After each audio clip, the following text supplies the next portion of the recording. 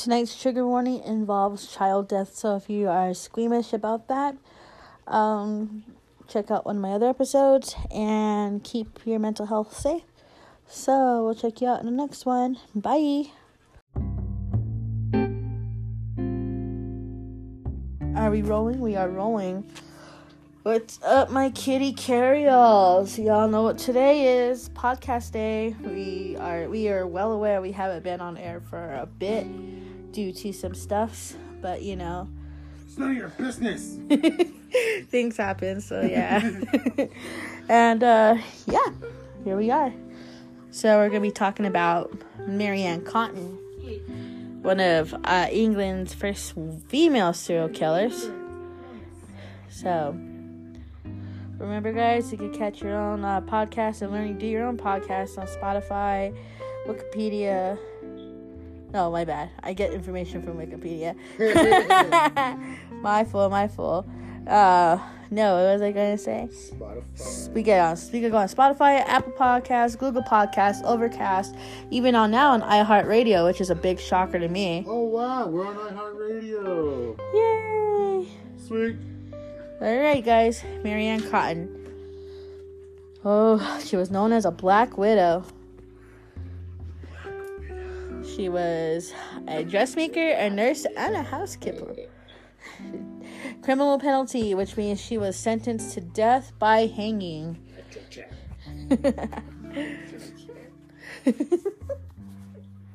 So, she was born Mary Ann Robson, born October 31st, 1832, at Low Morsley, Houghton, Leigh Spring, County Durham, England. She was executed on March 24th, 1873, at Durham, Gaul, England. Her victims: 21, including 3 of her husbands and 12 children. Jesus. Isn't that like kind of a reference to that movie, remember? Oh, no. No. Well, the Black Widow. She was a Black Widow killer, yeah. Fester's wife was. Movie reference. Quick tidbit. The new Wednesday is pretty dope. Wednesday. That's what I need to see. Yeah, it's good. You're gonna like it. Yeah, it's good. I liked it. It was pretty cool. If you guys are big fans of Addams Family, give Wednesday on Netflix a chance. Guarantee you'll love it. It's pretty cool. So, yeah. Okay, let's deal with the early life. So, I'm going to let my brother take it away, and Right. Here we go. Born in Low Morsley, hitting the hole. Hitting the hole. Which is kind of a weird name, but yeah, that's the county of Durham, England. Any conversation about the notorious serial killer. Man, this chick is nasty. Okay. Childhood and early life. Let's go on. Alright. Mary Ann Cotton was born in a small village in North England on 31st of October in 1832. Wow, this bitch was old. To a minor father who died while Mary was just 8. Wow. The mother had to take care of 3 children while suffering with the depression owing to her husband's death.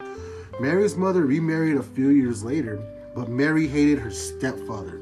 The constant assaults from her stepfather left Mary no choice but to run away from home at the age of 16. The nearby village of South Hitton was her destination, and she started working there as a nurse at the house of a manager named Edward Potter. A few years later, she returned back to her stepfather's house and started working as a dressmaker with dreams of making wealth, and she got married for the first time at the age of 20. That's not bad. Well, like, yeah, well, back in those days, I mean, 20 is like the marriageable age, as 20 is like the new 40. Yeah. 20 was like the old 40.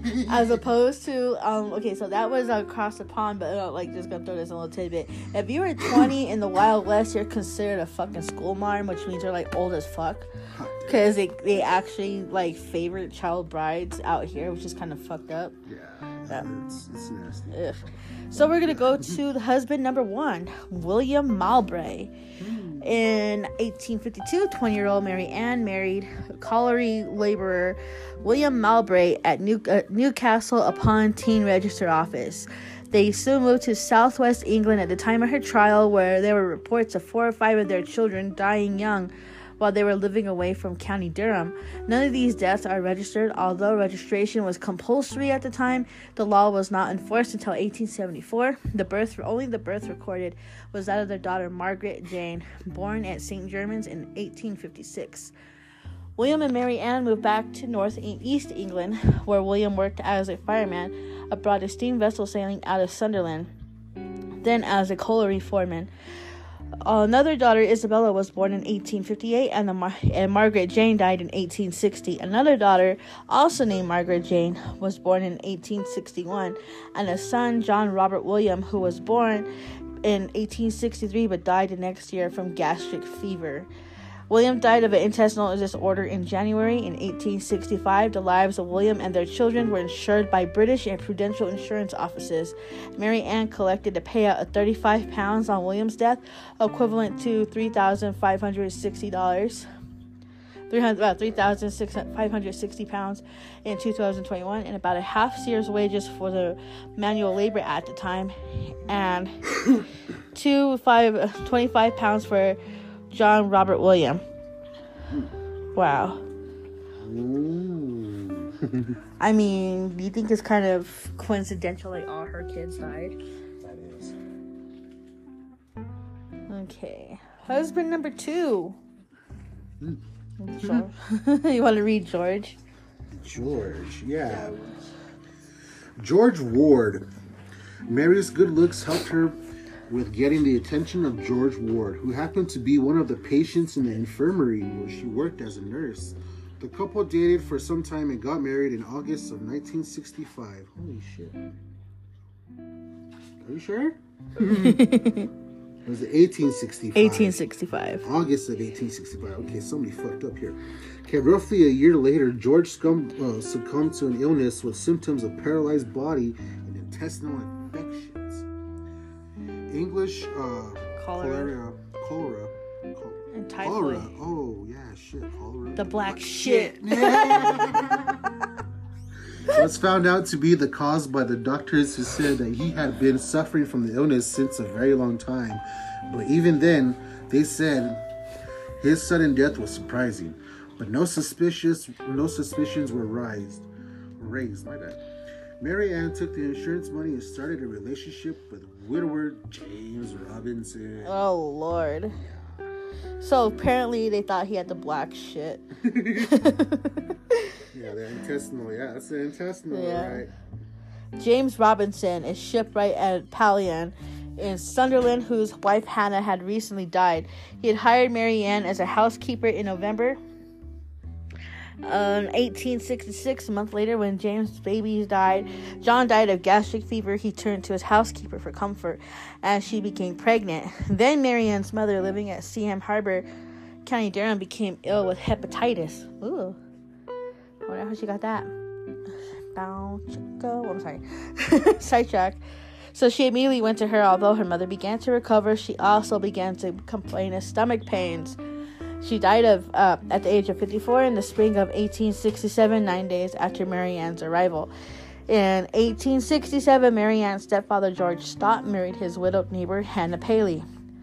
Mary Ann's daughter, Isabella Mowbray, was brought back to the Robinson household and soon developed severe stomach pains and died, as did so of Robinson's children.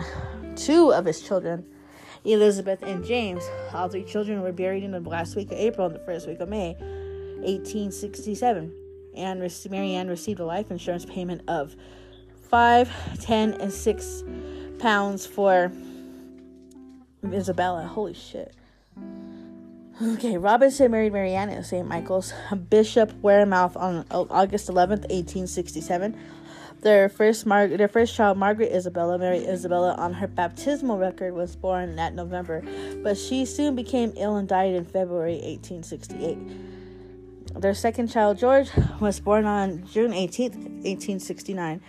Robinson, meanwhile, had become suspicious of his wife's insistence that he insure his life.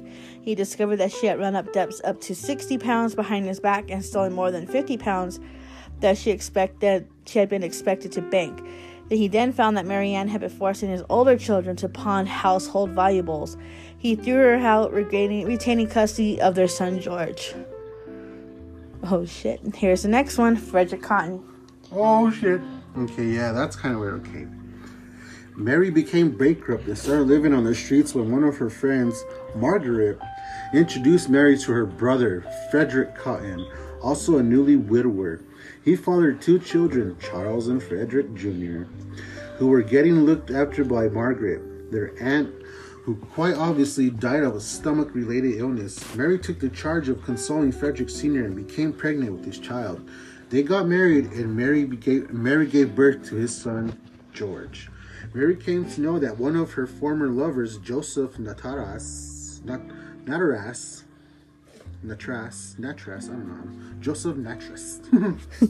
was living a few kilometers away, and to rekindle a relationship, Mary manipulated her husband to go to the village where Joseph lived. Frederick got ill from gastric fever sometime later and died. Mary took the insurance money and started a relationship with Mr. Joseph Natras, who also died sometime later of gastric fever. Then there's Thomas Riley. Holy shit. Like, so, Marianne was a bigamist. She was still technically married to, Robinson, when he kicked her out. He didn't divorce her. They were still married, so she was kind of a bigamist right there. Holy shit. Alright. Okay, let me find... What's his name? Thomas Riley? Thomas Riley. Oh, Lord. She is one deadly lady, that one. Her lovers. Okay. Does it say a lot on Thomas about you on your end? Kind of, sort of. It's like maybe... Oh, okay.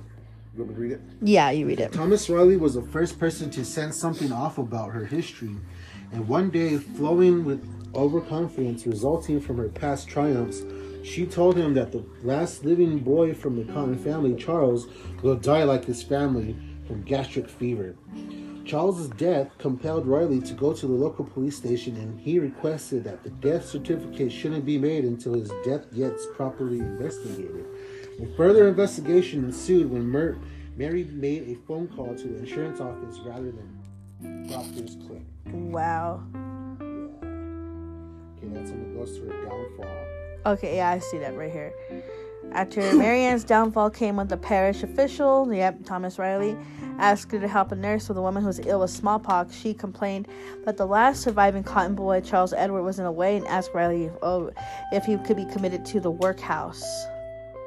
Riley, who also served as West Auckland's assistant coroner, said she needed to accompany him. She told Riley that the boy was sickly and added, "I won't be troubled long. He'll go like the rest of the Cottons." Wow. Yeah, see? 5 days later, Marianne told Riley that the boy had died. Riley went to the police, and that's what my brother just read, that not to do the death certificate until circumstances were investigated. Marianne's first visit after Charles's death was not to the doctor, but the insurance office. There she discovered that no money would be paid out until a death certificate was issued. An inquest was held and a jury returned a verdict of natural causes. Marianne claimed to have used arrowroot to relieve his illness and said Riley had made accusations against her because she had rejected his advances. Then the local newspapers latched onto the story and discovered Marianne had moved to northern England and lost 3 husbands, a lover, a friend, her mother, 11 children. All have died of stomach fevers. The arrest. Wow. Rumor gave rise to suspicion and scientific investigation. Dr. William Byers Kilburn, who had attended Charles and had kept samples and tests to show if they contained arsenic. He told the police who married Mary Ann and procured exhumation of Charles's body. She was charged with this murder, although the trial was delayed until after the delivery of Durham Gall on January 7th, 1873, of her 13th and final child, whom she named Margaret Edith Quick Manning Cotton. Oof.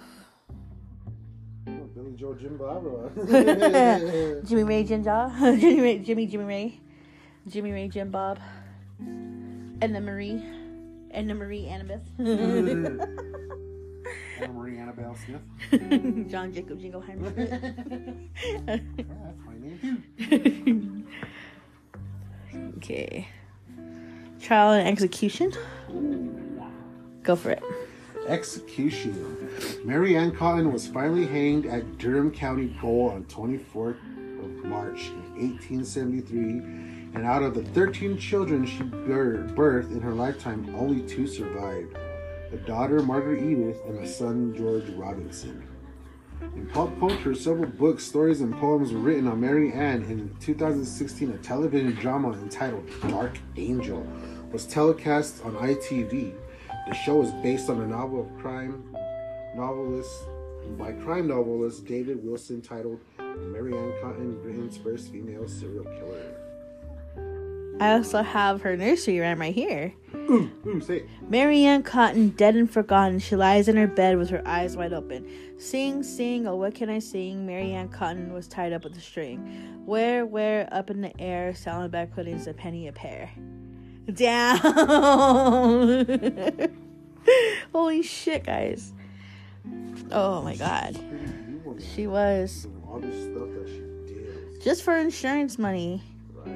I mean, yeah, you see this type of shit with I expect this from dudes, you know, because guys have more gambling debts, but I wonder what shit she got into, like with her gambling debts or whatever. Maybe she did have gambling debts, you know. Who knows? Or maybe she was those ones that were like just money hungry. That's true. That is true. And her own mother. That's crazy. Yeah, I'm a ride or die for my mom shit, but what were all her names? Mowbray, Ward, and Robinson, and Robson, and Cotton. Well, it's funny that she's a bigamist. It doesn't surprise me. She killed up to 21 people altogether Yeah. before being executed in 1873. Wow. Black Widow indeed, though. Yeah, definitely. She's like, I don't know. It's like the equivalent of all the crazy chicks that be like, he promised me this. That's the thing. That's a red flag for you dudes out there. Same way goes for women out there. If they keep telling you early on to get a life insurance policy, there's something wrong in the picture. You gotta look for the red flags. Right. It's like the red flags of being in a thing with somebody not knowing who they really are. For real. She never confessed to any of the deaths, and the number of her victims is uncertain, though most sources believe it's upwards of 21 people. While some claim that she was Britain's first female serial killer, other women had previously been hanged for poisoning multiple people. However, Mary Ann was widely regarded as the country's deadliest killer until Harold Shipman, who was thought to have murdered as many as 260 people in the late 20th century. Holy shit, maybe we found our next one. Right, I was just going to say, well, mine is kind of high. That name is highlighted right here. Let's see, what are you doing over here, Harold? Let's see who you are, Harold.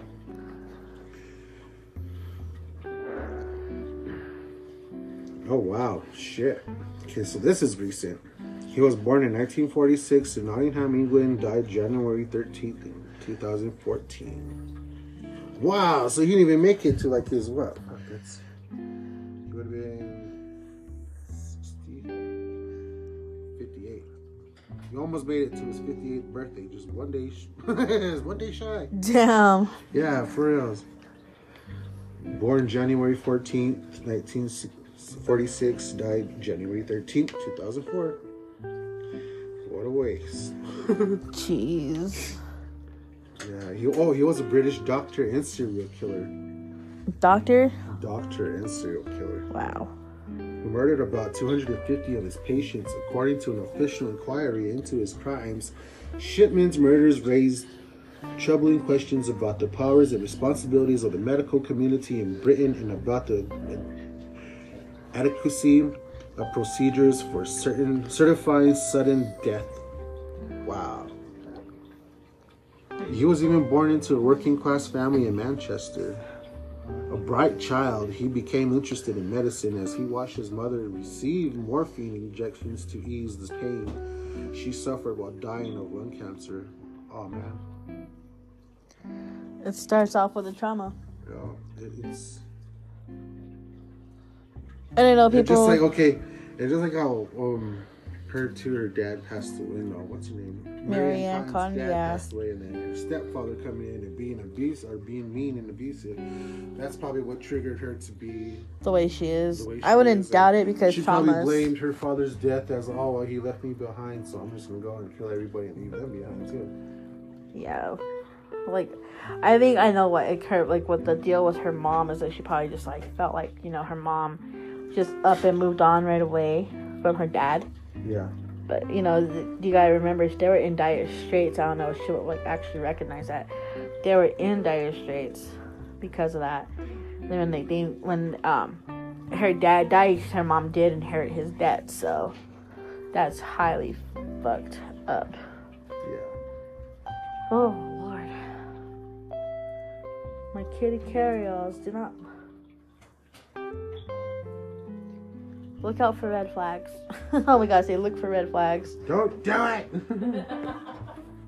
If they feel like they're doing a lot of too much, then, you know, just don't. Yeah. So that's one of the big lessons you gotta learn here and take there. I like my mom. But she's hot. So, alright, my kitty carry-alls. That was Mary Ann Cotton. It was short and sweet. To the point. So, yeah, we'll be looking at some other stuff. And, yeah, we'll be tuning in Friday? Friday. Yeah, Friday we'll have a new subject for you guys to listen to. And Maybe tomorrow night even. maybe, yeah, we'll see. Depending on how we feel. Oh, yeah, thanks, guys, for the listens and all that. We got our playback from the rap thingy. Our thing, so we got a pretty good thing. Thanks to all our listeners. We highly appreciate it. We had a good week in October when we were talking about all the rest of those crazies. Yeah. So we were talking. We might have merch. We don't know yet. We're still deciding. It's a big step. So you guys just stay calm. And we'll check you out either tomorrow or Friday. Have a good one. Later. Bye. Bye.